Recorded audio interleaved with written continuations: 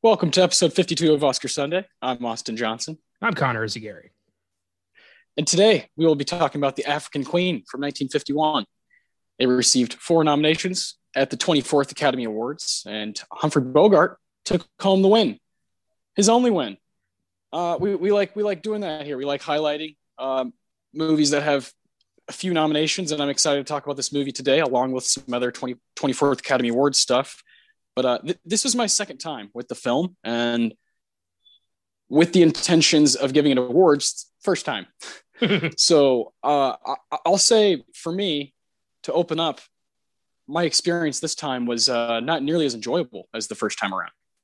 Really? Why is that? I think sometimes with this show, which has been a gift and a curse, when I'm watching movies, trying to pick out, a Deakins, find a PSH, Ennio, Tarantino, I'm really searching. And, a movie like last week we did Anatomy of a Murder. It handed me tons of stuff. Yeah. And this movie, I had a really hard time picking a Deakins award.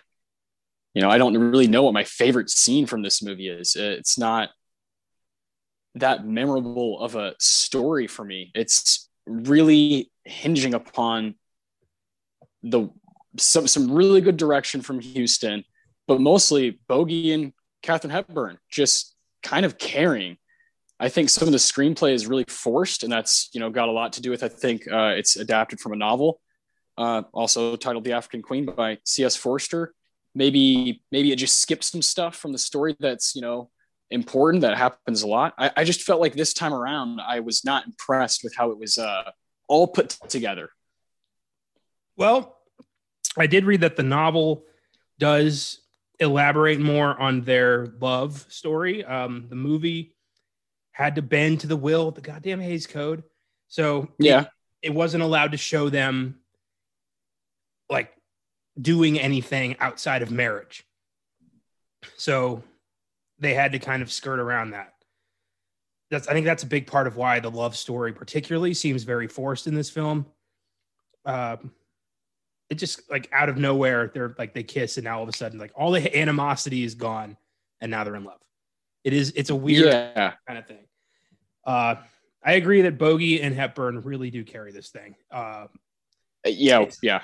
After seeing what Huston's capable of with the Treasure of the Sierra Madre, this seems like a little bit of a little bit weaker sauce here. Oh yeah, for sure. I think Huston has like a lot better work out there, but which is crazy, right? Because a movie like this would be some people's best stuff, and when your expectations are high, and again, I've seen this a few years back, and I enjoyed it, and there are moments that I really enjoy.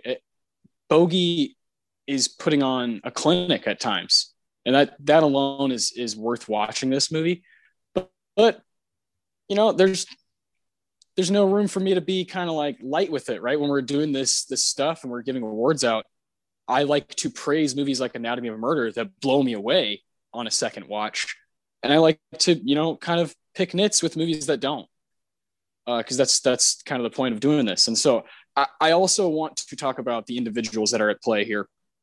We'll go down the line of the 4 categories that The African Queen is in, is Best Actor, Best Actress, Screenplay, and Director. So we'll talk about those in a little bit. But before we do that, I do want to talk about these people and just kind of shout out some of their other stuff. And I think we should start with John Huston. What do you think? Right on. Let's do it. And I mean, this is a guy that's come up before in the show. What episode did we do Hamlet? I can't put numbers to movies, not with the amount of work we do on all these shows. It's like somewhere in the teens, I think. 16, 17, somewhere there. It was, we had just started doing awards, right? For the movies. And, you and I were like, fuck, all the other movies from 1948 in the best picture category are really good, and Hamlet is not. Yep. and my favorite one is Treasure of the Sierra Madre. Instantly one of my favorite, 40s movies. And John Huston, of course, Walter Houston, Humphrey Bogart. That movie just kicks ass totally. And you bought me a copy. Now I have it on my shelf. So it's just kind of something that if it gets brought up, I'm going to kind of rave about it. Yeah, absolutely. It's a fucking classic. It's one of the best adventure films of all time. It's the movie that inspired Indiana Jones. I mean, eventually it is going to get its own episode on this show. And I can't wait for that. But John Huston has been making, he made quality work for 4 decades, 40s to the 80s. This guy was just, churning them out. He started he didn't start. His father, Walter, started a dynasty in Hollywood. Walter Houston, John Huston, Angelica Houston, Jack Houston. Like, it just did not stop. Yeah, it's beautiful. It's still going, like you said. Yeah, with Jack still kind of carrying the name right now. And Angelica's kind of been under the radar for the past 30 years, and she's so good. She's so damn good. I love bringing up that family, man. And his Oscar resume, John Huston, is absurd. It's absolutely absurd. And there's another individual that also has a very crazy resume, but I want to start with kind of the guy at the helm, the guy in the director's chair, John Huston. Bear with us here. He was nominated for screenplay, Dr. Ehrlich's Magic Bullet, 1940. He's nominated for screenplay for Maltese Falcon and Sergeant York, both 1941. Jesus Christ, both incredible movies. Let's stop for a second. Wow. Hold on. I mean, which one do you like better of those two? Well, I don't know why. I always forget that he was the guy behind the Maltese Falcon. I always forget it was him. Masterpiece. Yeah. God damn. Total masterpiece. I can't wait to do that one. Sergeant York, of course, I watched recently for, again, like you said, these episodes run together with, it's got Gary Cooper. So that must have been High Noon. That wasn't too long ago. Yeah. Oh man. 1952 classic. Yeah. I mean, and then I did Sergeant York that week, just kind of for some background work, and amazing movies. And when you find out that John Huston's here for it all, crazy. Treasure of the Sierra Madre, he wins best screenplay and best director, rightly so. Yeah. Now it's going to get brought up again because there's some qualms we have with the Academy Awards and Treasure of the Sierra Madre. So that'll come back up. He's nominated for screenplay and director, Asphalt Jungle, 1950. Just keeps on going. He's nominated for best director, best screenplay, African Queen. That's what we'll be talking about today. Nominated for best director and best picture because he's a producer on Moulin Rouge, 1952. Nominated for best screenplay, Heaven Knows, Mr. Allison, 1957. Nominated for best actor in a supporting role for The Cardinal, 1963. What the fuck? The guy's literally everywhere. He's nominated for screenplay again for The Man Who Would Be King, 1975. And then finally, he's nominated for best director, Prizzi's Honor, Angelica. That's 1985. So very cool. I mean, this is a long resume that spans over decades, over 40 years. And I love a lot of this work. There's stuff outside in the Huston family, but this stuff that's in here in the resume that we get to talk about today is really good. And I love that they got it right with him. It's crazy. And that's not even touching, a lot of his acting, like, Noah Cross in Chinatown, just this despicable bad guy. He's like Clint Eastwood before, he's like a pre-Clint Eastwood, the same kind of acting, directing mix match that he would do. He's just a treasure. Like, he's one of the cornerstones of American cinema to me, John Huston. Yeah, I couldn't agree more, man. I love the dude. I want to see everything he's ever done. He's that kind of a creator. Yeah. And again, one of the weakest things I've seen is the African Queen out of his stuff. And that's saying a lot because it's a pretty good movie. That's saying a lot. Yeah. Have to bring him up first. He's one of the coolest American directors. I have to bring up one movie that I think I wish was like kind of here. That's one of my like personal favorites from the 70s is Wise Blood, 1979. That movie is absolutely bonkers.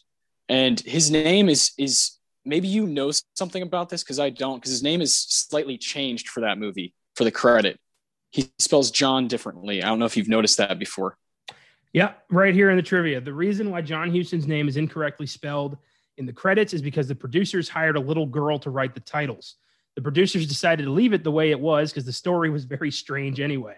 There's also a shot of a headstone in a cemetery that has the word angel misspelled as angle. So a little girl just wasn't trying that hard. And the producers were like, fuck it, let's leave it. Yeah, awesome. That's fantastic. That movie kicks ass. And 1979 is one of my favorite years. And it's like, Wise Blood speaks to our love for, Elmer Gantry and There'll Be Blood and, films like that, The Master, First Reformed, just good shit. And I think you would love that movie, man. That's probably my favorite John Huston film that's not represented in kind of the Oscar world. Yeah, I love films about, just, con man preachers who abuse the word of God for their own benefit. And those movies are always fantastic. And Brad Dourif, like, come on, John Huston and Brad Dourif. Yeah, it's a match made in heaven. I keep trying to make time to watch The Other Side of the Wind, the Lost. Oh, I haven't seen that either. Came out a couple years ago. Huston stars in it. Just the fact that exists. Yeah. There's like an Orson Welles movie that was completed in 2018. It's amazing to me. So yeah, one day I'm going to have to make some time to check that out. Yeah, hell yeah, dude. We all have movies that we got to get to at some point, right? Ain't that the truth? Let's talk about the Queen herself, Katharine Hepburn. Boy, oh boy, where do we begin here? Where do you stand on her 12 nominations and 4 wins? Is that the best resume ever for a performer? No other actor in Oscar history has won 4 Oscars for acting. Right? Yeah, I think, and I've seen 2 of those performances, very well earned. I've seen a few of her stuff that outside of those wins. She is on a completely different level. She was, one of the pioneers of feminism. She was she refused to play the Hollywood game. She did things her own way. She got kicked out of Hollywood because of it and like managed to, find her way back by becoming a producer. And then she's just an inspiration. I fucking love Katharine Hepburn. I'm always excited to see one of her films. And I couldn't sing her praises enough. To me, she is quite possibly the best actress ever. Yeah, I think, of course, Meryl Streep has something to say when we're talking about this kind of stuff here.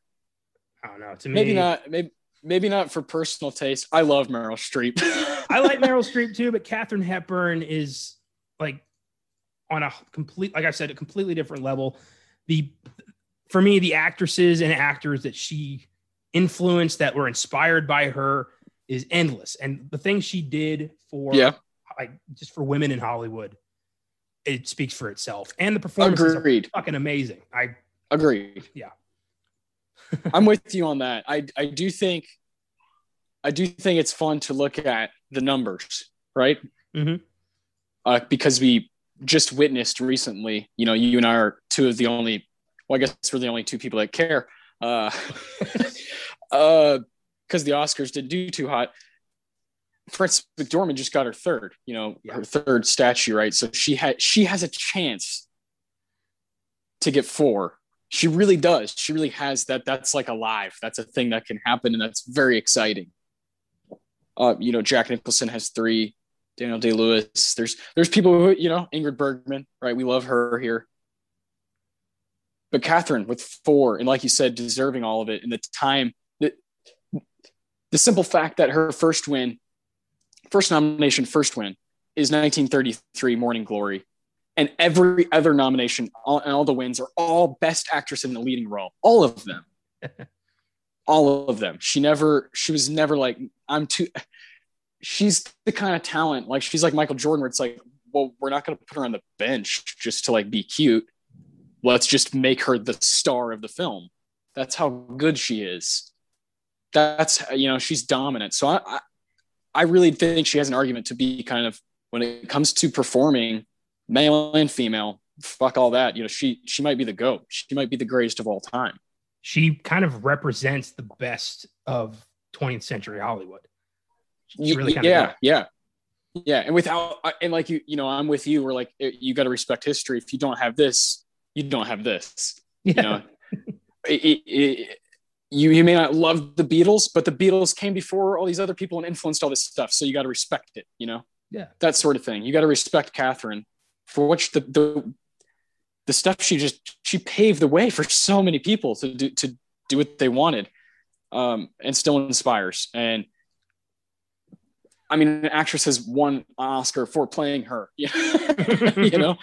For fuck's sake. So a movie I would love to do on this show one day. She's up there. She might be the best, and you're crazy if she's not in your top 3 or 4, Perhaps my favorite thing about her, she never went to the Oscars. Like, she never accepted any of her statues. She didn't give a shit. She was above it. Just wanted to work. Yeah. Just work. Well, also, she'd been disrespected by Hollywood. She was thrown out for not wearing, for wearing pants, for speaking her mind. They were like, we can't have an uppity woman in Hollywood, so pack your bags. And then she's like, oh, I'll be back, bitches. And she was. She came back with a force, became one of the most respected figures in Hollywood, and continue, she's been gone for since the early 2000s, but she's still like one of the most respected names to ever walk in front of a camera. Truly, 100%. Let's go through her resume, man. Her Oscar resume. Let's have some fun. This is special territory right here. It's not. You'll see when we go through Bogey. It is very rare to have a performer's resume as long as this. When it comes to the Academy. 1933, Morning Glory, win. 1935, Alice Adams, nominated. 1940, The Philadelphia Story, nominated. 1942, Woman of the Year, nominated.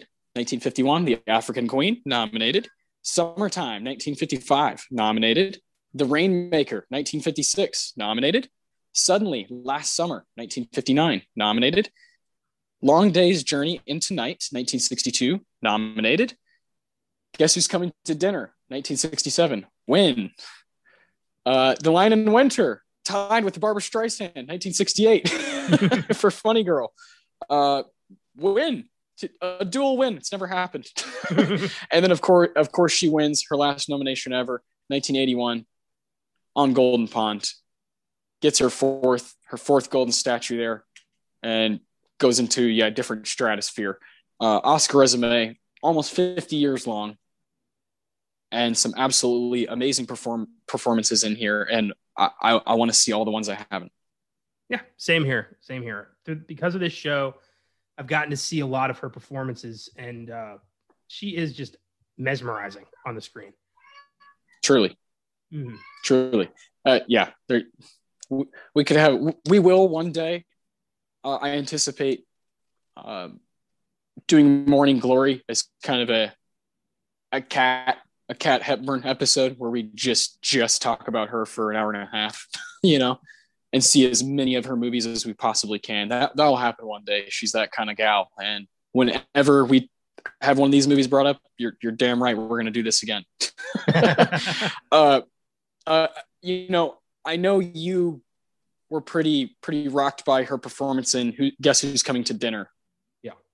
Now, I have an answer, but for you, what is the movie that you got to see that you haven't seen? For Katharine Hepburn, it's got to be simply because, I want to see that tie. It's The Lion in Winter.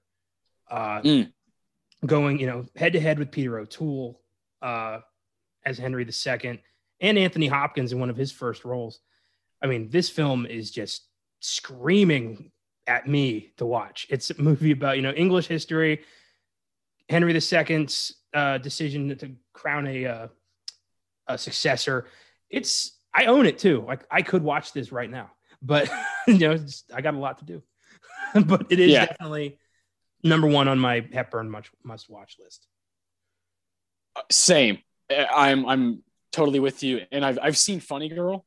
So it's like, what am I doing? I just got to knock out the other one so I can just have an opinion on this, I'm in the exact same boat as you, man. I want to knock that one out. And of course, Morning Glory one day will be an episode. So that's how we'll knock that one out. And I know you've seen On Golden Pond, so we'll have seen all of her 4 wins by then. And I'm really excited to keep exploring her career.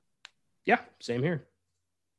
Now, Mr. Bogart, Humphrey, Bogey. This guy has stolen my heart because of this show, I think. Yeah. He's one of those guys that you hear about all the time. You hear about what you see on the posters. Just didn't have an opinion of him until I really dug in and watched the movies through here. And I love this guy. Love watching him. He's got such a fascinating look to him that just doesn't really exist today. He's a one of a kind. There's not really ever going to be another Bogart, a guy who's tender and gruff and aggressive at the same time. And yeah, I really adore his style of performing. He's another one of those guys who is representative of classic Hollywood. He's one of those guys who kind of, you see his picture and you think, oh, Casablanca, oh, African Queen. He's just, he's so synonymous with his work that few people really know like him as a human being, because his characters were so larger than life at a time when let's be honest, a lot of actors were really phoning it in for the check. Bogart was creating characters. Yeah. That's, incredibly admirable. Just the fact that these two titans would do a movie together still fascinates me. I mean, it's, say what you want about the film, just seeing these two in the same movie is amazing. Yeah, absolutely wild.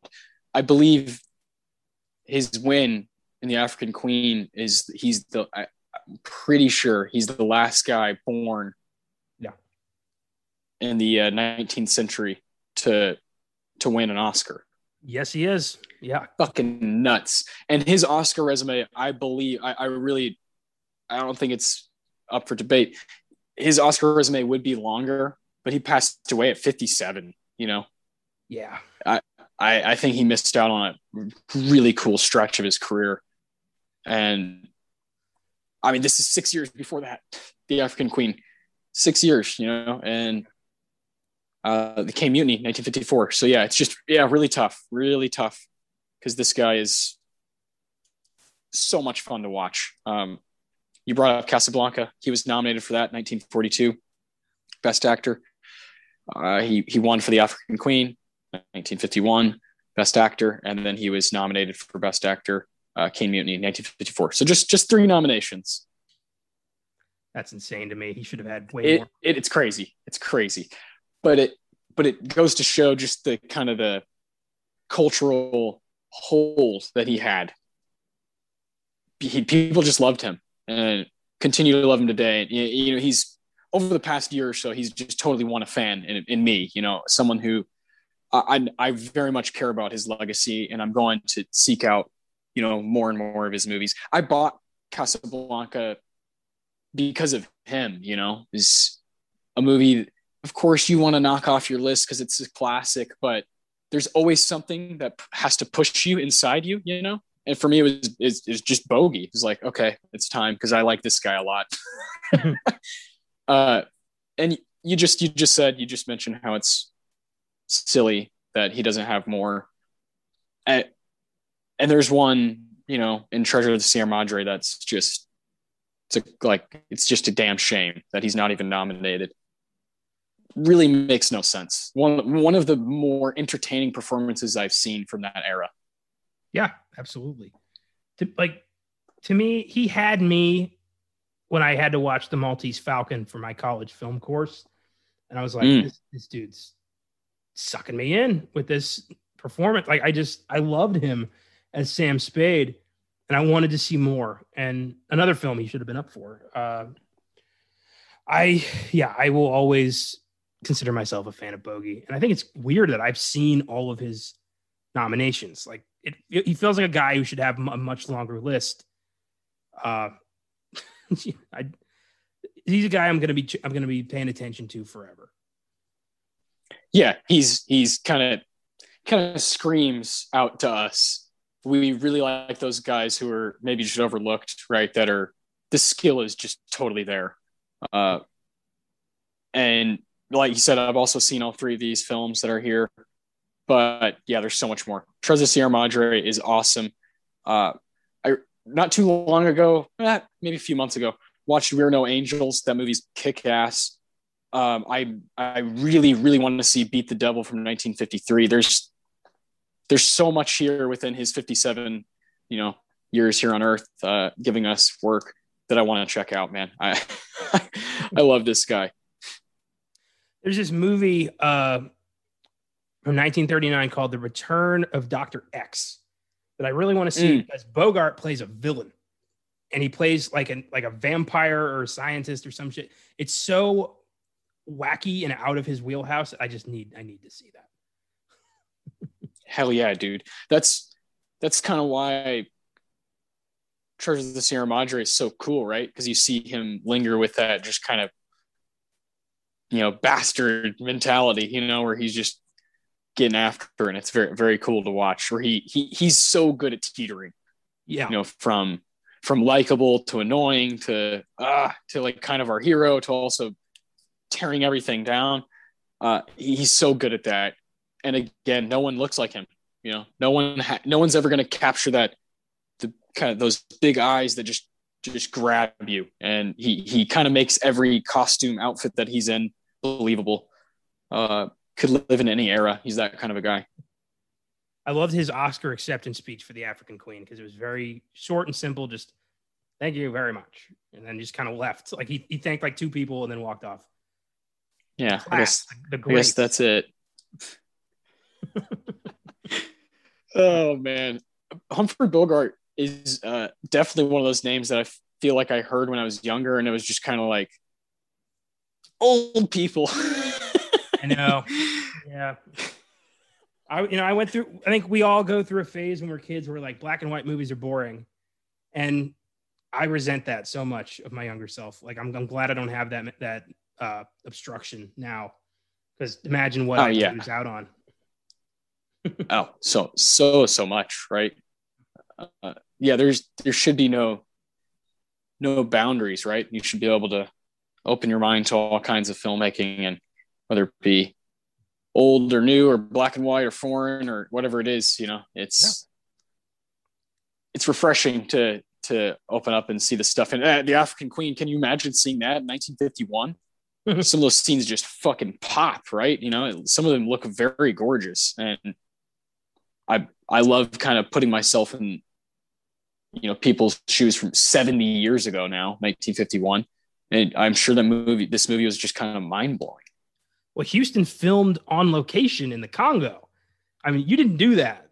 You filmed on the Warner Brothers backlot, and then you filmed something else on the Universal backlot. There was very few films were filmed on location, especially in Africa. And Bogart made it clear how much he fucking hated that. Hepburn was like, "Oh, Africa, this is amazing," and Bogart was like, "Let's finish this up, all right?" Let's get the hell out of here. It's hot, it's humid, there's bugs everywhere. Yeah. I read in the trivia that Bogey and Houston they're the only ones who didn't get dysentery because they drank nothing but Scotch whiskey the entire time. And Bogey said, if a fly landed on us and bit us, it would drop dead. I love that. It's fantastic. It comes through in the performance. Last performer, and then I got two other individuals I want to bring up after this. But last performer is Robert Morley. He plays plays Katharine Hepburn's brother in this. What an honor that would be. Oh yeah, I'm just playing Katharine Hepburn's brother in this movie. No big deal. He has a nomination. I thought he was great in the beginning of this movie. Now, I wish there was a bit more of him. I think he's awesome, but he was nominated in 1938 for Marie Antoinette, Best Supporting Actor. Random as hell. These are the little things that we learn. The Bogey stuff, the Hepburn stuff, we kind of know. But morally, you're like, that guy has an Oscar nomination. It's similar to, random people now, like Chris Cooper. Like, yeah, fuck, that guy. Yeah, he has one. I love that. Yeah. He's interesting. I'm not entirely certain what killed him in this movie. It was like shock or shame or malaria or whatever. Yeah, apparently. But his brief turn at, his death scene is actually very well acted and makes him stand out. Yeah. I think he was, one of those British thespians who never really got to be like a Peter O'Toole, but definitely had the talent. Yes, indeed. Oh man, we've come to the last couple people here that I actually think are two of the brightest stars within The African Queen. I want to talk about cinematographer Jack Cardiff and film editor Ralph Kimplin. Now, just to start off with this movie, neither of them are nominated for The African Queen. They've got other stuff. But boy, oh boy, do these people matter a lot to what's happening in this movie. Some of the editing, obviously, is a bit choppy. It doesn't age like great. But again, 70 years ago, some of this looks incredible. And some of it does move kind of seamlessly, some of the boat scenes. And then other times it's obvious what's going on. But for the time it's in, I was kind of shocked there was not a nomination for either cinematographer or film editor, because there's a lot going on at a technical, from a technical standpoint. And like you said, again, on location. Well, like you said, the editing is fairly choppy. I mean, there's some clear scenes of, green screen, like during the rapids. Yeah. I think would look goofy even in 1951. But the cinematography is quite amazing to utilize the African landscape they had. I thought, the way this movie's shot is pretty gorgeous. So yeah, I think Cardiff should have been up. Yeah, and Jack Cardiff is an interesting fella here. I learned we've brought him up before. He directed Sons and Lovers, 1960.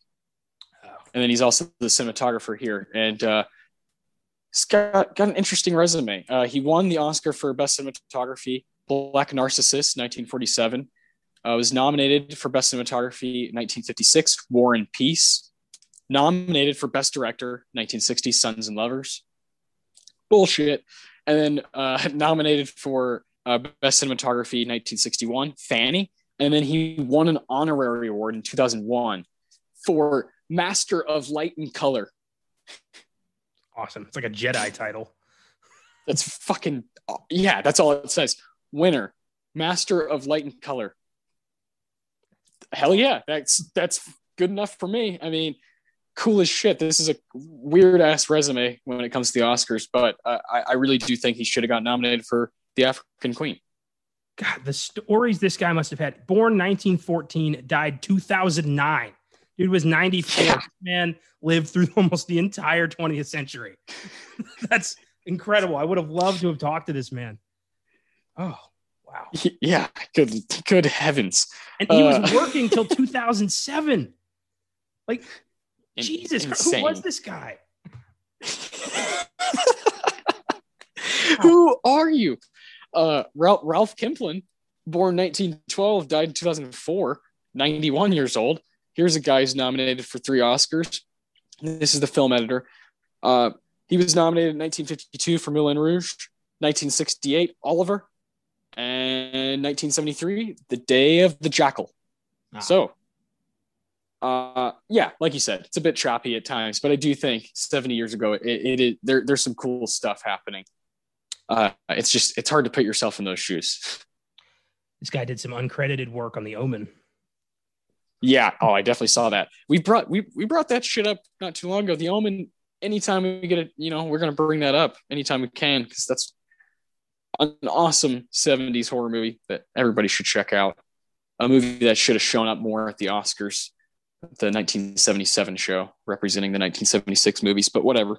I'll love forever that a song that translates to Hail Satan was up for Best Original Song at the Oscars. That is just a nice little nugget for me to enjoy. I'm okay with that. And I would love to do that on the show just for that. That would be loads of fun. Oh, God. Anytime I get to talk about The Omen is a good day. Yeah, truly. It's got some of the coolest shit.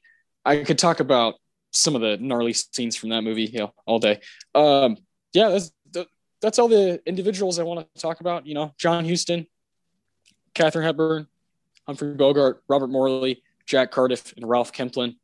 All those folks have a resume of some sort at the Oscars, and I think are doing some good work in this movie. It doesn't all come together for me, but it's decent. I do recommend it. It's not a movie I don't want to recommend to people. I do think it is worth watching. Again, even if it's just for Cat and Bogey kind of just having fun.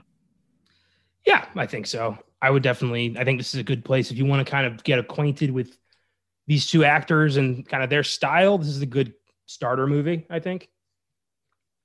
I agree. Totally agree. Yeah. What do you say about the 24th Academy Awards? You want to talk about those a little bit? Why not? Some 1951 action, 1952. Of course, there's movies that are all over the place here. The Oscars have been disorganized, but they're even more disorganized in these early years where they just, the release dates are all over the place. And then foreign films take like 4 years to compete. Fucking crazy. It's ridiculous. Let's see. We got screenplay, right? Is that what you want to start with? Sure. And then maybe the other three are a little more intense. I think so. Yeah. So screenplay, right. It was just best screenplay. There was no, yeah. Oh, wait. So best screenplay is best adapted screenplay. Best story screenplay is best original screenplay. Good God. How did they keep this shit straight? Then look below that. There's also and then best story. What the fuck? Oh my God. Like, while we're at it, why not just throw in like best writing and best words if we're going to get weird with it? Yeah. Best title card. Yeah. I mean, these are obviously at the beginning just to give out more awards, give out more trophies. I'm glad they've tightened it up a little bit. I like tighter. Yeah. It's back when Cecil B. DeMille was not Cecil B. DeMille. Sorry to disgrace a good person. I meant Louis B. Mayer. Yeah, that's who's hilarious. Just trying to shut his people up with statues. I love that the Oscars were started out of spite, and here we are, a full podcast about it. Yeah, of course, right? Yeah, it's a dog just chasing its tail. Basically, yeah. So best screenplay, or if you want to get technical, best adapted screenplay, we have The African Queen, Detective Story, La Ronda, A Streetcar Named Desire, and the winner, A Place in the Sun. Streetcar Named Desire did some damage at this award ceremony, and Bogus no kidding kept it from a full sweep for the acting categories. I find that hilarious. Yep. But A Place in the Sun took home the award, and I know nothing about this one, but Liz Taylor, Shelley Winters, I'm on board. Yeah, let's see. It's based on the novel An American Tragedy by Theodore Dreiser in 1926. Tells the story of a working class young man who is entangled with two women. Hell yeah, love triangle, bring it on. 1950s love triangle. Yeah, you gotta love those. And the poster tells us everything. Beautiful. I'm all in. Streetcar Named Desire. Haven't seen that one in quite some time. And I think it is kind of the obvious choice if you want to do an episode on 1951. I think most people would say it's the obvious choice. An American Paris, takes the big one, but I've seen that movie's okay. I've got that one over there on my shelf, just trying to collect them all. But I think most people would say Streetcar Named Desire is the one that's lasted the longest out of all these. That's what I've heard. Regrettably, this is one Brando I've yet to tackle. Yeah. Well, I mean, you know you're gonna fall in love. Yeah. I know it's gonna be great. I'm honestly just waiting for the podcast to push me there. It will one day, right? In the meantime, you can knock out other shit. Pretty much. Director. We have John Huston for The African Queen, Vincente Minnelli for An American in Paris, William Wyler for Detective Story, Elia Kazan for A Streetcar Named Desire, and the winner, George Stevens for A Place in the Sun. Those are hefty names. That's a loaded category. Those are big guys for the 1950s. Guys with all guys. I'm not sure about Vincent Minnelli's like statistics, but the other four guys have like multiple nominations, multiple wins type guys. Minnelli, he won Best Director for Gigi, 1958. There you go. And he married Judy Garland, and their kid is Liza Minnelli. There you go. Oh, wow. Holy shit. I've never put that together. Oh my God. Okay, that's Liza Minnelli. Okay. Wow. That all makes sense now. And that's Judy Garland. Wow. How about that? That's a woman who it's hard not to be rude. It is difficult to figure out all of her because she was like just like abused, and she has all these different marriages, and her life was just very rough and had like way too many obstacles for one human being to kind of get through in one lifespan. And it's kind of crazy how many like people are within like the industry through all of that. It's kind of wild. She's a sad story. She just wanted to be loved. She wanted to be respected. And she kind of just fell in love a lot. And that's because she didn't really, I don't think she knew what love really felt like because she didn't really have it. It's sad, but that's not her fault at all. That's, goes back to fucking Louis B. Mayer. That motherfucker, I hate him so much. Yeah. But, back to that Filmgasm episode on Judy Garland if you want to know more. We did that a while back. But she's a character who is going to come up on this show at some point. Yeah, I think we have brought up maybe at one point over here, like Judgment at Nuremberg, just get out of town, a performance worth $1 million. Yeah. And she's got a few of those, right? I'm really glad we kind of went down that road for a little while back when we were doing Weird Shit Wednesdays on Filmgasm, and you and I were kind of taking those episodes to dive into something super specific and then the things around them and so the like little branches. And that was so much fun doing that. Learned a lot about Judy through that. And like you said, she's going to get brought up again on the show. I just had no idea it'd be this way where I'm learning something completely different, putting things together. I'm like, oh yeah, fuck, that makes sense. This group's insane. If we do end up eventually doing Judgment at Nuremberg, we get to talk about Judy Garland, Spencer Tracy, Burt Lancaster, Montgomery Clift, Stanley Kramer. Like so many people get brought up on that one. That would be a blast. Yeah, that year is really hard because of that movie. That's like the daunting movie from that year where it's like, oh boy, that would be a big episode. And then there's The Hustler, where you're like, that would just be pure fun. Yeah. Those two, I think about those two all the time. Fuck, which one would I choose? Yeah. They're so different, but offer something that would be so fun on the show. Yes, indeed. So I've only seen The African Queen of this bunch, so I can't really judge who deserved this award. Yeah, I can't say. I've just seen two out of here. Oh, sorry, I've seen three. I've seen American in Paris. Detective Story. That's William Wyler. There's a guy. Yeah, we bring up all the goddamn time. That's the one I'm kind of like, man, I guess I'll get to it when I can. But Place in the Sun. It's brought up again right here. I got to see this love triangle movie from the 50s. Got to see it. Best Actress. We have Here we go. Katharine Hepburn for The African Queen, Eleanor Parker for Detective Story, Shelley Winters for A Place in the Sun, Jane Wyman for The Blue Veil, and the winner, Vivian Leigh, for A Streetcar Named Desire. Yeah, big old, yeah, very. Jane Wyman is an actress who I gained a ton of respect for after watching Johnny Belinda. Oh, dude. 1948 again. Yeah. God, that year was. I think about that bunch of movies unbelievable all the time.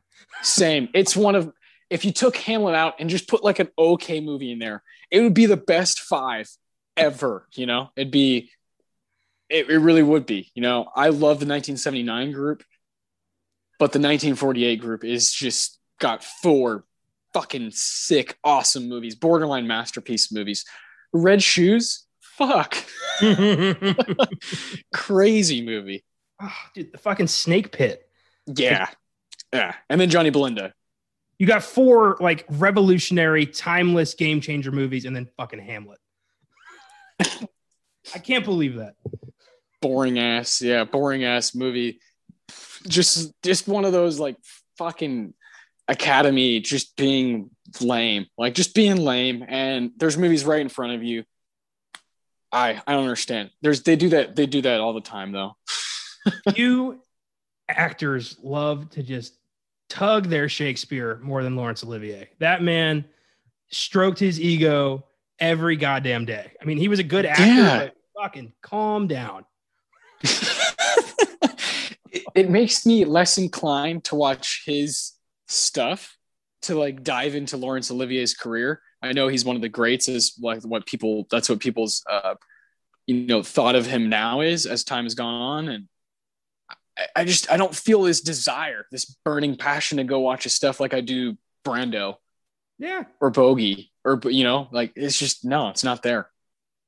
Well, if I was going to do it, I would do a movie like Marathon Man, where he's playing against type, playing a villain, outside of his wheelhouse, which he got nominated for because the Academy loved Olivier. Yeah, of course they did. But Jane Wyman. Oh yeah, I want to see The Blue Veil. Yes. Jane Wyman and Charles Laughton. Oh boy, yeah, I'm gonna have to see this. Yeah, gotta see that. She's been nominated for Golden Globes, Emmys, Oscars. Jane Wyman, she's like a performer, you know. And then Vivian Leigh, I believe, was Olivier's wife. Yes, that is correct. Yeah, like we're just talking shit about. 2-time winner. She won for Streetcar Named Desire and Gone with the Wind, which is just the fucking, Mount Everest of this show. Yeah, no kidding. It's gonna happen eventually, but we're not exactly running towards it. No. From my perspective and this show, I want to do it for a long time, and I want to tackle a lot of movies, a lot of different kinds of movies. Yeah, and there's a time and a place for like knocking out huge movies, and we've done that. We did Chinatown. Yeah, we did Kramer versus Kramer. We've done huge movies, huge Oscar movies, but it's also, I just think, more beneficial in the long run. As we want to do the show, we want to let it breathe, to just shout out all kinds of stuff. That's why we took a whole episode for, Strangelove and Fight Club and these different films, and Z and Black Panther and African Queen here. So you got to kind of shout them all out. And Gone with the Wind is one of those, like you said, kind of like Oscar. It's at the top of kind of the pantheon of Oscar topics and movie topics and early Hollywood topics. And that year is also loaded. 1939, a lot of people look at that year's bunch, and they're just kind of like, well, those are huge movies. And so not only are we going to tackle Gone with the Wind, but it's going to be a huge bunch of other movies that we'll have to talk about. And those Best Picture showdowns are intense. I like, the films we've selected thus far have been mostly really good. I think it's cool that, we're a podcast where Hamlet and Shrek can coexist. Exactly. So there's no need to rush into Gone with the Wind. If we're going to do that, that's an episode we're going to have to prep for a few months in advance. That's, correct. Yeah. Adding that workload to everything else we do is going to be quite a bitch. So yeah, because it is a Best Picture winner, so it would be a Best Picture showdown. So we would have a lot of other movies to watch to prep for that. So yeah, like you said, we're going to need a lot of time, and in the meantime, week in, week out, we'll be bringing the heat on movies like The African Queen. that's kind of where our hearts lie anyway, is with all of these movies, not just a few of them. Eleanor Parker, what a woman who's in a group where she might be, these other four, these massive people. She's no walk in the park either. 3-time nominee. Yeah, fucking all these people are like, they have a lot to show for as far as awards go. All 5 of these women there, and I would imagine all 5 of them give a great performance. I've just seen 2 of them. Yeah, exactly. I don't doubt their performances. I just regret that I have not yet seen them. Yeah, 100%. Place in the Sun. There it is again. That love triangle. Shelley Winters. Well, that takes us to Best Actor, the one award African Queen did walk away with. We have Marlon Brando for A Streetcar Named Desire, Montgomery Clift for A Place in the Sun, Arthur Kennedy for Bright Victory, Frederick March for Death of a Salesman, and the winner, Humphrey Bogart for The African Queen. Those are some of the 20th century's most notable actors. Frederick March is a guy I've recently been paying a lot of attention to after watching Inherit the Wind. And goddamn, Brando, Clift, March, and Kennedy, and then Bogey takes the gold. Whew. Yeah, crazy. I gotta see these movies. Death of a Salesman sounds like a movie that we both would really like, and the poster for it, just screams kind of our names. Place in the Sun here again. Now, Brando versus Bogey is a thing to behold. It's a thing to behold, right? Yeah, is having 2 guys inside one group and just kind of going at it. I don't want to have recency biased because I haven't seen Streetcar Named Desire in a while, but I think Bogey, fair play for this win. Without him and Kat just kind of carrying and doing what they're doing, this movie falls flat a lot. So he's kind of giving an actor's performance in The African Queen. I kind of understand why he got his win here.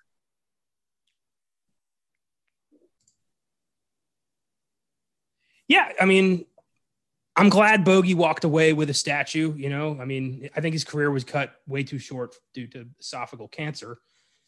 And he was an actor that other actors looked up to. I'm sure like Brando kind of saw him as I won't say an idol, but like a teacher, maybe someone to pay attention to. Because this, Streetcar was Bogey's like kind of breakout performance. One of them anyway. Yeah. That early 50s is definitely where Brando is here to party. He's here to stay. Yeah. And is gonna be around for a while. Yeah.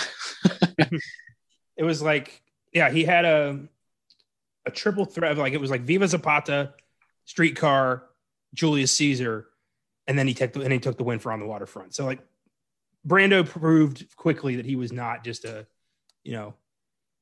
kind of brutishly handsome face. He had chops and he was going to bring it. And good Lord. He's something to behold.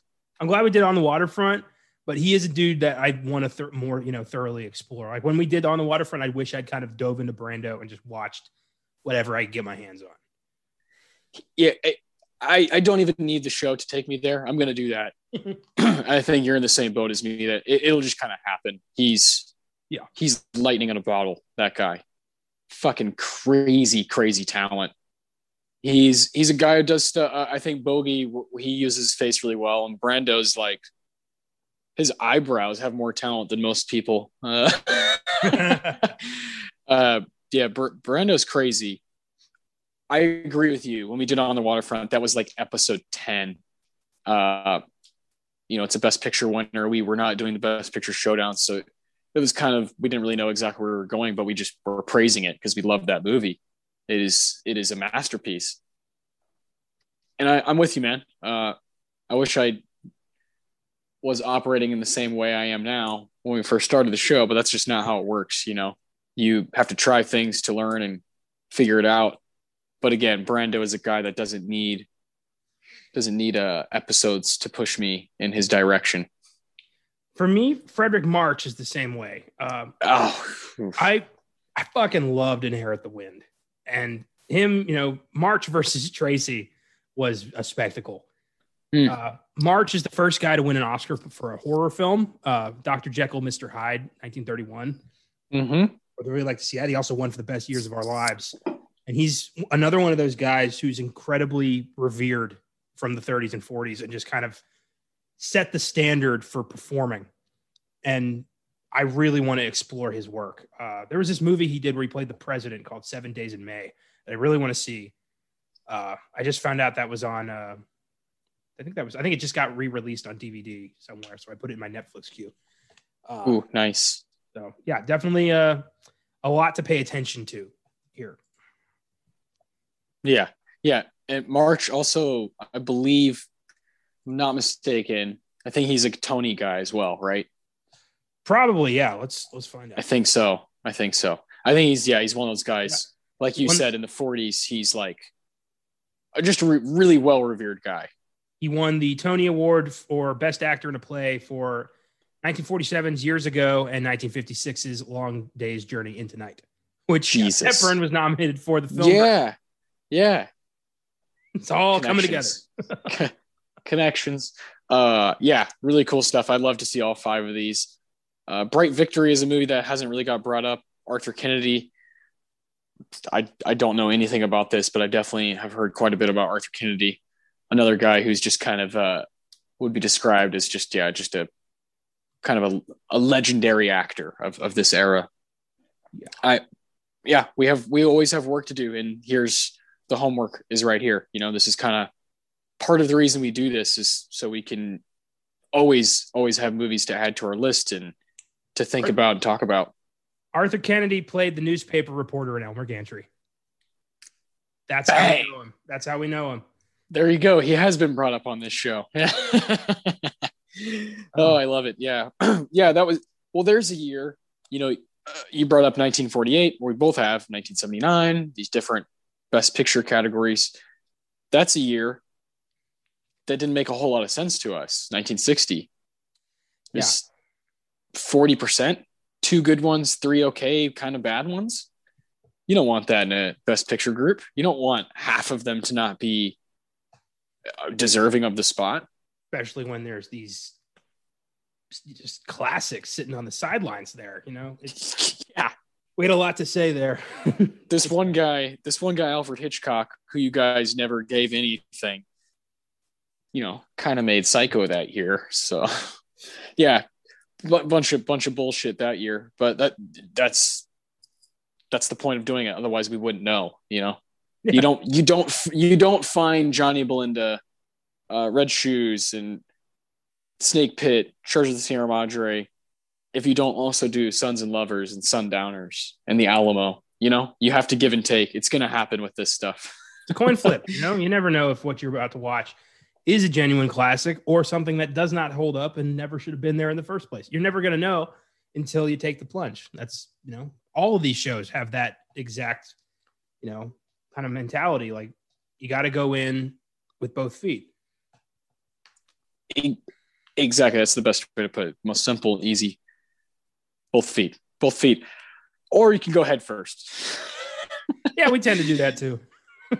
Yeah. Or here at Filmgasm, we tend to do that. And just like that, I want to dive into our own awards, man.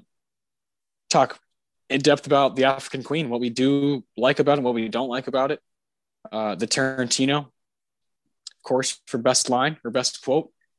The Ennio Morricone Award for Best Music Moment. Philip Seymour Hoffman for best performance of the movie, and the Roger Deakins for best scene. Which I had a hard time picking like a favorite or best scene. Yeah. But we're gonna go for it here. What's your Tarantino, man? Mine comes after the African Queen gets kind of stuck, and Charlie has to pull it through the reeds, and he's lying in his bed, kind of shaken. He's got the fever or something, and Rose kind of realizes like we might be about to die here, and prays to God. And her prayer is, "Dear Lord, we've come to the end of our journey. In a little while, we will stand before you. I pray for you to be merciful. Judge us not for our weakness, but for our love, and open the doors of heaven for Charlie and me." It's kind of a mixed bag. You know, she's fairly certain this is the end, but she's not going down without kind of, pointing out like, we did this for the right reasons. We did this for love. Please judge us for that.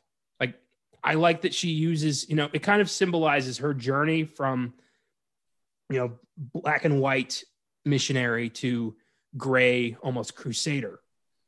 And I like that. Yeah, I agree. I thought about this for the Tarantino. There's a few parts that click where they just kind of make you think like that, kind of put you in a mood. And then it fails to kind of connect with the other scenes to kind of wholly make sense. But those moments are there. And I picked I actually thought Catherine brought the pain on a lot of those moments, but I did choose a bit from Bogey as Charlie. Later in the film when they're clearly starting to butt heads over what's going on, and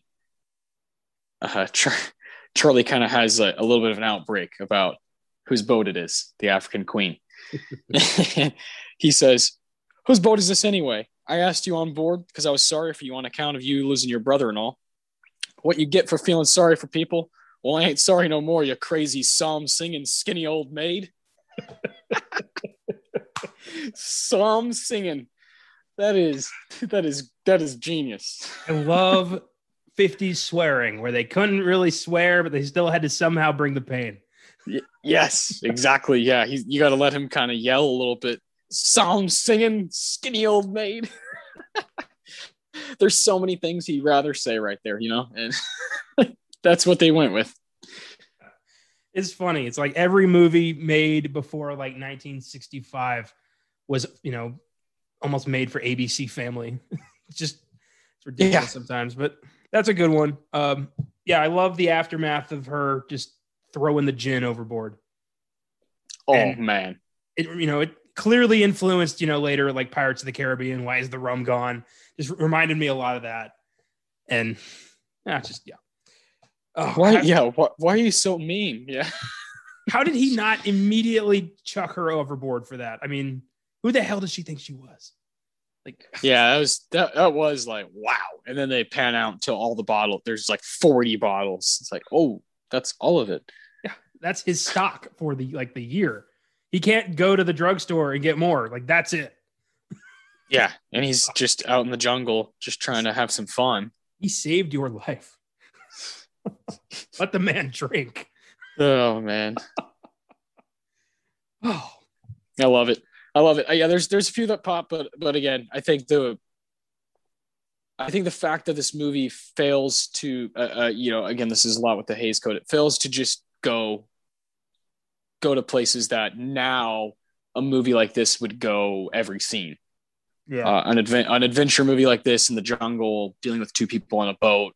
Like, think about like fucking like Skull Island, like this movie's just bonkers and there's stuff everywhere they turn. It's just madness. And that's what movies are going to do now. And it's just way different. You're in a way different ballpark in 1951. And it does feel a bit tame at times. And that has a lot to do with just the way people are talking. Yeah, it doesn't, I feel like Bogey should have been a lot more, he should have had a lot more rough edges going in. Like, this should have been a guy, I picture like, Hugh Jackman and Logan, kind of just angry about the world, done with this shit, doesn't think he's going to fall in love, but is like, eroded by her, and she should have been a little bit more warmer. I feel like they were both kind of like he was too nice, she was too mean. Like they should have swapped that.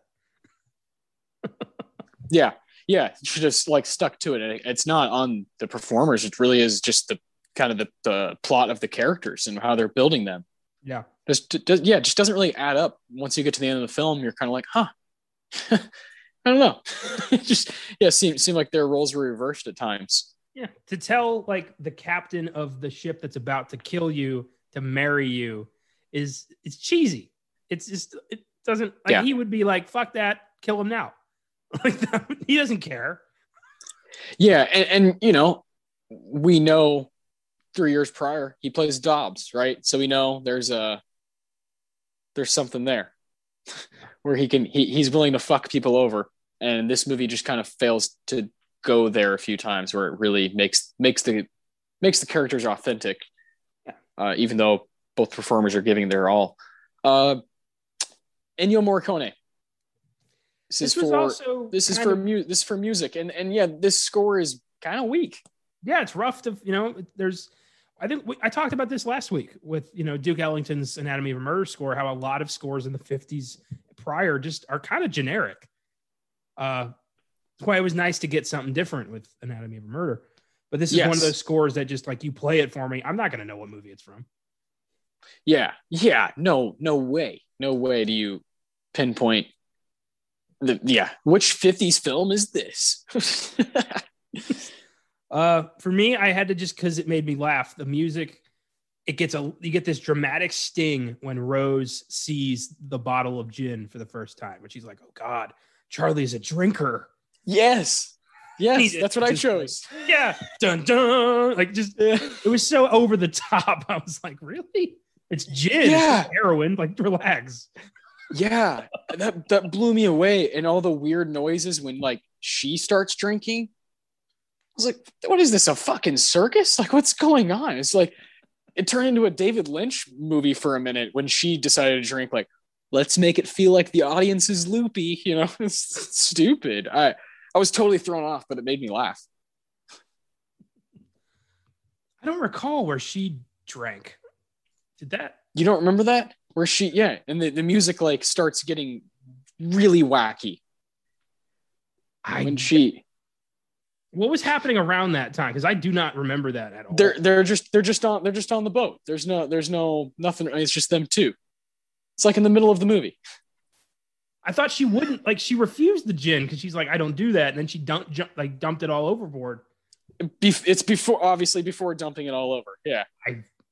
I don't know what happened. I honestly have no recollection of that at all. Yeah, and the music gets like, it gets kind of wonky. And I was like, what's going on here? I got nothing. I don't remember. I watched the entire movie. I promise. I just do not. Oh yeah. No. This, believe it or not, has happened to me before where I just forget whole movies that I've watched. And then I get halfway through and I'm like, fuck, I've seen this. Oh God. It's somewhere like in the middle of the movie, they're on the boat, and I was like, what the fuck? Because I was like, what am I going to choose for the Ennio? This is boring. And then that happened, and it was real wacky. Okay. I believe that's you. There's no way for me to justify choosing that for an Ennio Morricone award, but this movie does not have great music moments. No, it does not. Jesus. The PSH, Philip Seymour Hoffman is worth talking about here. Yeah. There's two people here. Yeah, it's kind of a flip of the coin here. For me, I think Bogey did more with it. I went with Bogey. I did as well. Yeah. I just think Charlie is a little bit outside his comfort zone. He's a weird, kind of wily scrub, weird river guy in Africa who's just, you can tell that he has seen some shit and he knows the way of the jungle. I wish we gotten to see a little bit more of those rough edges, but Bogey did what he could, and I enjoyed the performance, and that's all I got to say about that. Yeah. There is something there, like left to be desired, just a little bit. Not totally on his part, but just the character in general. And it seems like there's a harness on him at times. Yeah. Something holding him back. Yeah. You hate to see that. You hate to see that with someone who can go for it. And we've seen it ourselves, and that's always frustrating. Katharine Hepburn, close second place. She's also doing a lot of really amazing stuff. She's someone who created the facial expression, within acting. She's someone who's like, you also need to use your face as well as, just your body and your voice. It's about making it believable when you react to something. And she does that. She does that on multiple occasions in this movie. And they're both great, but Bogey, just slight edge to Bogey. Yeah. Enough said. That's a big problem with a lot of films. Again, the Hays Code just keeps coming back. It's like a freaking, it's like in Captain Marvel, the collar she had that was holding back most of her powers. Like that's what the Hays Code is to films prior to its abolition. And that sucks. Knowing that these films could have gone so much farther, could have done so much more if they just hadn't had this fucking temperance movement blocking it. Yeah, that's exactly right. Think we're a bit in the same boat on this one, and I'm very curious to hear what was your favorite part. I had to get. I liked the ending where the Louisa just kind of accidentally wanders into the path of the African Queen's wreckage and blows up, because it felt like fate was on their side, and I like that. I think that if this had been kind of a self-sacrifice thing, I think it would have been a lot stronger. But they're going to go swim to the nearest island and enjoy married life in the Congo. Okay, fine.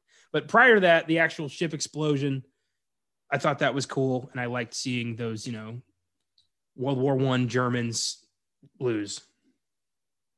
Yeah. No, I think that part is really impressive. Like you said, the explosion and all that, there is noteworthy, that moment of the movie. That's funny because I went with kind of the opening of the film for my Deacons. When Charlie initially comes in on the African Queen to this village, which is where Katharine Hepburn and Robert Morley's Rose and the brother, I don't even know his real name in the movie, just says the brother on IMDb. That initial scene, it blew me away both times I watched this movie, and takes me to a place where I'm like, oh, here we go. And then I'm a little bit let down. But that initial kind of production design, and again, being on location for a lot of this and not having to set so much stuff up. Yeah. Is working in their favor, but it is kind of breathtaking. And Charlie comes in with the cigar and throws it on the ground. All these people kind of fight over it. It's causing a ruckus outside of the church. And I was like, just give me more of this, give me more of Charlie going from village to village, just delivering mail. I'll watch that all day, a guy just kind of getting drunk on the river and hanging out, delivering mail. That sounds like a movie that could allow his character to just kind of go to places that are free and allow him just kind of perform. And that's why I chose it for my Deacons, because it's the most exciting part of the movie for me. Yeah, fair enough. It kind of sets up a lot of empty promises, I think. Like it sets, this is the guy we're about to follow, but also not really. We're going to get kind of a watered down version of this guy who has clearly cheated people before, clearly out for himself. But we don't really see that because, it goes against the Hays Code to have a character, have a hero who's got, a dark side. You can't do that. Yeah. Man, I love movies like this because they create a conversation such as this where you get to kind of critique, but it also is always frustrating when there's something bigger and better there. Yeah, I agree. But we get to make up for that next week. Yes, hopefully. I'm excited. Next week we will be making up for it. Well, making up. This movie's fine. I give it a 7, The African Queen. I would go an 8. I think the movie is entirely resting on the shoulders of Humphrey Bogart and Katharine Hepburn. I think without them, this thing's a disaster. I think they did their best and they saved the movie for me. So I give it an 8. Fair enough. Yeah. Solid 7. Recommend it, but you don't got to rush to it type of thing. Fair enough. Understandable. Next week's movie is like a fucking almost a 10. I mean, we haven't gone near Hitchcock yet, so I think it's time. Okay. I think Rear Window, 1954. Sounds good. The reason I was so apprehensive is because I thought I swapped my weeks. I thought we were doing that other one next week. Oh, next week's gonna be fun. Yes. Yeah. Next week will be fun. Again, we're in the 50s. This will be our third episode in a row, staying in the 50s, and we intend on doing it for 2 more after that, including a Best Picture showdown for episode 55. So next week will be episode 53, Rear Window. Oh. We have not touched Hitchcock on this show, and I cannot wait. It feels right. This movie has aged like a fucking diamond. It's still very, very effective and a very, very good watch. And it's going to be a movie where I think a similar thing will happen as last week, where we have a real difficult time choosing the awards. Yeah. Because of it being so good. Well, and I'm really excited to be in that territory again. I'm excited to just 2 weeks later go back to Jimmy Stewart. That's exciting. And also, I consider Rear Window to be maybe the most ripped off film in history. So many movies have inadvertently remade Rear Window by claiming it's not remaking Rear Window, but they have done it so many times. So it's nice to go, visit the source. One of Hitchcock's masterpieces and just a fun, thrilling movie. Okay. Yeah. It's a date, man. Be here next week. it's one of those, this week's really special for Filmgasm, I think, altogether, and can't wait to come back next week for a really cool Oscar Sunday. Straight up, tomorrow's sneak preview will be covering Quiet Place Part 2 and Cruella. So tune into that. And then this Wednesday, in honor of the release of Friday's The Conjuring, The Devil Made Me Do It, Filmgasm will be tackling The Conjuring 2, where the Warrens take on the Enfield Poltergeist. So be there for that Wednesday. It's going to be a great week. Hell yeah, man. And my Ennio award, I was trying to find the name of the piece of the score. I can't really figure it out. And then I think you're right. I think I'm mistaken. I think because someone's review that I clicked on says she's acting as if she looks like she's drunk, but she's not. I don't think she ever drank the gin, like you said. Okay. I thought it would go against her character. She was so adamant that the gin is evil. There's no way she would just imbibe. Yeah. Yeah. Just, I think I was that confused by the moment in the movie and why she was reacting that way. Yeah. Which is funny that it seems like other people have made the mistake. That's amazing. What a weird, yeah. But I can't find the name of that piece of the score. It's probably somewhere on Spotify, but I'm having a hard time finding it. Maybe. Good luck with that. Don't really care. I don't care. Yeah, there it is. I didn't want to say it, but yeah, I don't care. Yeah, no, it doesn't really matter. I'll forget about it next week when we do Rear Window. So I remember the music in Rear Window. That was tense stuff. I'm very excited for next week. Yeah, straight up, right? Hitchcock is a master of everything when it comes to filmmaking, and that's also choosing people to work with. Kick ass. Thanks for listening. Hope you enjoyed this one. Check out Humphrey Bogart and Katharine Hepburn. Their careers are extraordinary, as is John Huston.